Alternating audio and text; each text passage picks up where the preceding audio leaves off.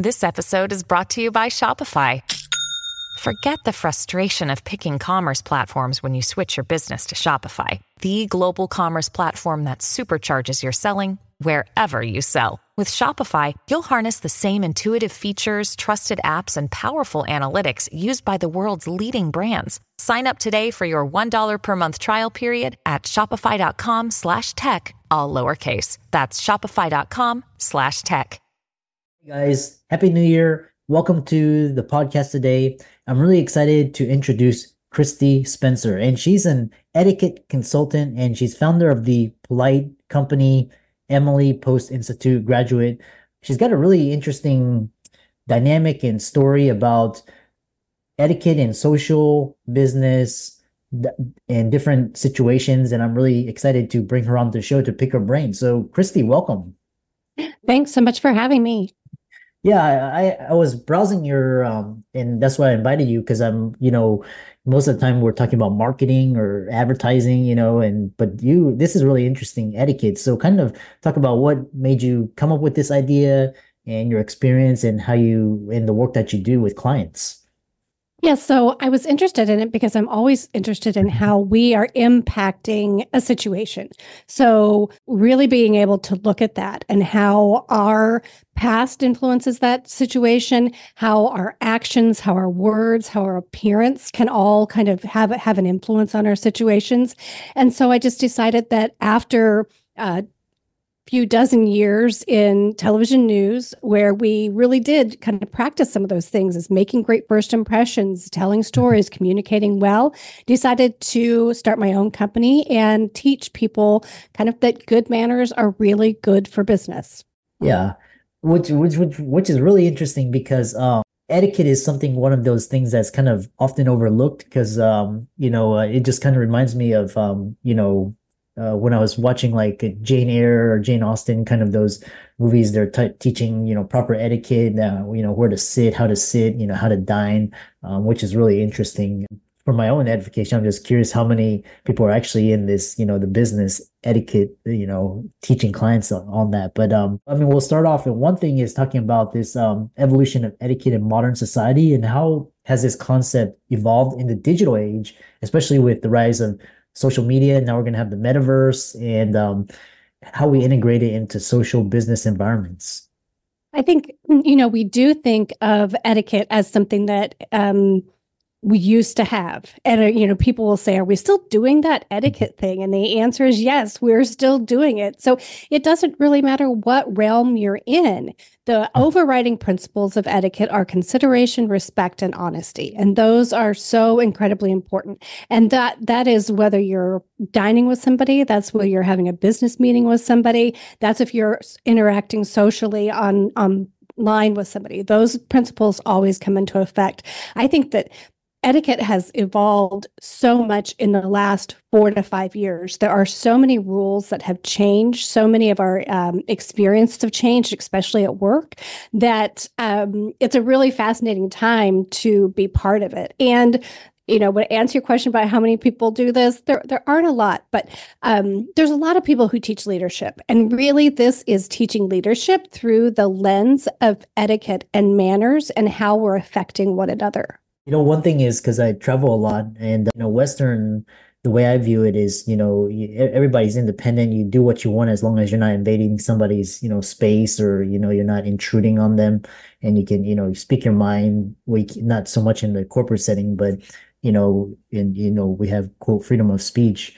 But then like other countries, there's unspoken etiquette in, Asia or, there's relationship dynamics. So how do you reconcile this with just basically diversity in different cultures and how you learn the proper etiquette? So when we talk about manners and etiquette, so etiquette is that overriding principle. So the etiquette is that when we meet somebody, we greet them. Now, the way that we do that is the manner. So we might shake hands or we might bow or we might do something else depending on what country we're in. So that's the manner. So those things change based on where you are, and those can change over time. But at those principles of we allow people to talk, we acknowledge people when they walk in the room, when we answer the phone, we say something. Those are all of those manners that can change from place to place. The other question is, what are some key differences in etiquette across various cultures, and how can understanding these differences enhance social and business interactions? Wow, there are so many differences in cultural, whether it is how we're greeting people, what we're using to eat, that changes from place to place. So, I mean, everything, the nuances, the culture of gender can be different in different locations as well. So it's really useful to keep those principles in mind. But when you're wanting to be very specific with a certain culture, then you really need to find out about it before you go there, because sometimes you're going to be doing something that you would never dream would be offensive. And so it's really important to figure those kinds of things out before you go somewhere. And thank goodness for the internet. We have that at our fingertips. But I think that one other thing you can do is just make sure that you ask somebody who's there and who knows. And says, what are the 3 things I need to avoid? And I think universally, people who are in business are aware that they might have differences with other people, and people might be entering their space who don't quite know something. And they're usually really kind to let somebody know, hey, you're doing this wrong. This isn't what we do. This is, how we talk, how we enter. But I think just asking people, and sometimes we forget that, yes, we have the whole world at our fingertips, but also we have each other. So don't neglect just asking somebody, what should I avoid? Yeah. The other thing that came to my mind while you were talking was this idea, because this traditional 9 to 5, you have a 5-day weekday or work week, and then a 2-day weekend is kind of getting blurred now. And, kind of these relationships in business, and then sometimes you're dining with, colleagues or business associates, sometimes partners. So talk about this blending of business, social dining, you hang out with, colleagues, coworker, that's kind of like networking. And how is the etiquette changing with that changing dynamic? I think one thing people need to remember that it's still work. So even if it seems like it's a social dinner or a social outing, it's still work. People are still going to judge you. People are going to decide if they want to do business with you. So just because you think that you are in a relaxed setting and you can, let loose, and, whether that's cussing or whether that's, wearing your sweats to dinner, or whether it's to, talking poorly to the server, all of those things reflect on you professionally, even though you might think you're in a personal situation. So first of all, remember, it's always work, and you really have to, keep your wits about you. Drinking too much is also a thing that we talk about a lot, is have some sort of personal rule that you only have one drink when you are out with people, or if it's a work event. Really just kind of knowing those personal policies and having those in place before you go somewhere is really important. But most of all, remember, you're still making an impression. Yeah, I love that, because, like I said, it's, always, keep on guard, and, especially in business work settings, again, you're always making an impression, like you said. I'm really curious with, virtual interactions now with Zoom, and also kind of like with the metaverse now. What are your thoughts on how etiquette's going to change? Because now it's like, this is a brand new interface. Yes, and that I think that that's great, because we are able to interact with people who on a more regularly than we would before. We're able to go places, and like you say, when we're talking about working with other cultures, you don't have to leave your bedroom to be able to do that. So people think, well, I'm not traveling somewhere, I don't need to know about that. You can work globally and never leave your house. So I think that that's an important point. But yes, when we are online, we're still making those impressions. So I tell people, watch what's in your background. Watch how you look. If you, come like you've just gotten out of bed and you've got dirty dishes behind you, people can't help but see that. And they can't help but think, okay, what else is going on in this person's life? And if you're just interacting that way with your own team, your boss is probably thinking, oh my gosh, do they interact like that with clients or other people? And so I think it's really just having that self-awareness, and don't get too comfortable. Don't eat lunch when you're on camera. Make sure that you're dressed at least from the waist up for these things. And I think, it's pretty easy things to do. It doesn't have to be fancy, but you do always have to think about, am I professional? Am I representing myself well? And am I representing my company well? Yeah, I love that. The other question, because, with changing society and, we talked about business and social settings, a lot of the audience is kind of the Gen Z, and they're looking for relationships or whatnot. And, with changing dynamics in the 21st century, now we have like, swiping apps and, online apps and all this. How does etiquette relate, and how are these changing in terms of relationships? I think we have more choices than ever. We have more choices of who we spend our time with. We have more choices of who we work for. And so when that's at play, you really want to think about how you can put good manners to work in that to help you. So if that's a work situation, you want to have a culture of civility in your workplace. People think, you'll say, well, I don't think we really need a dress code.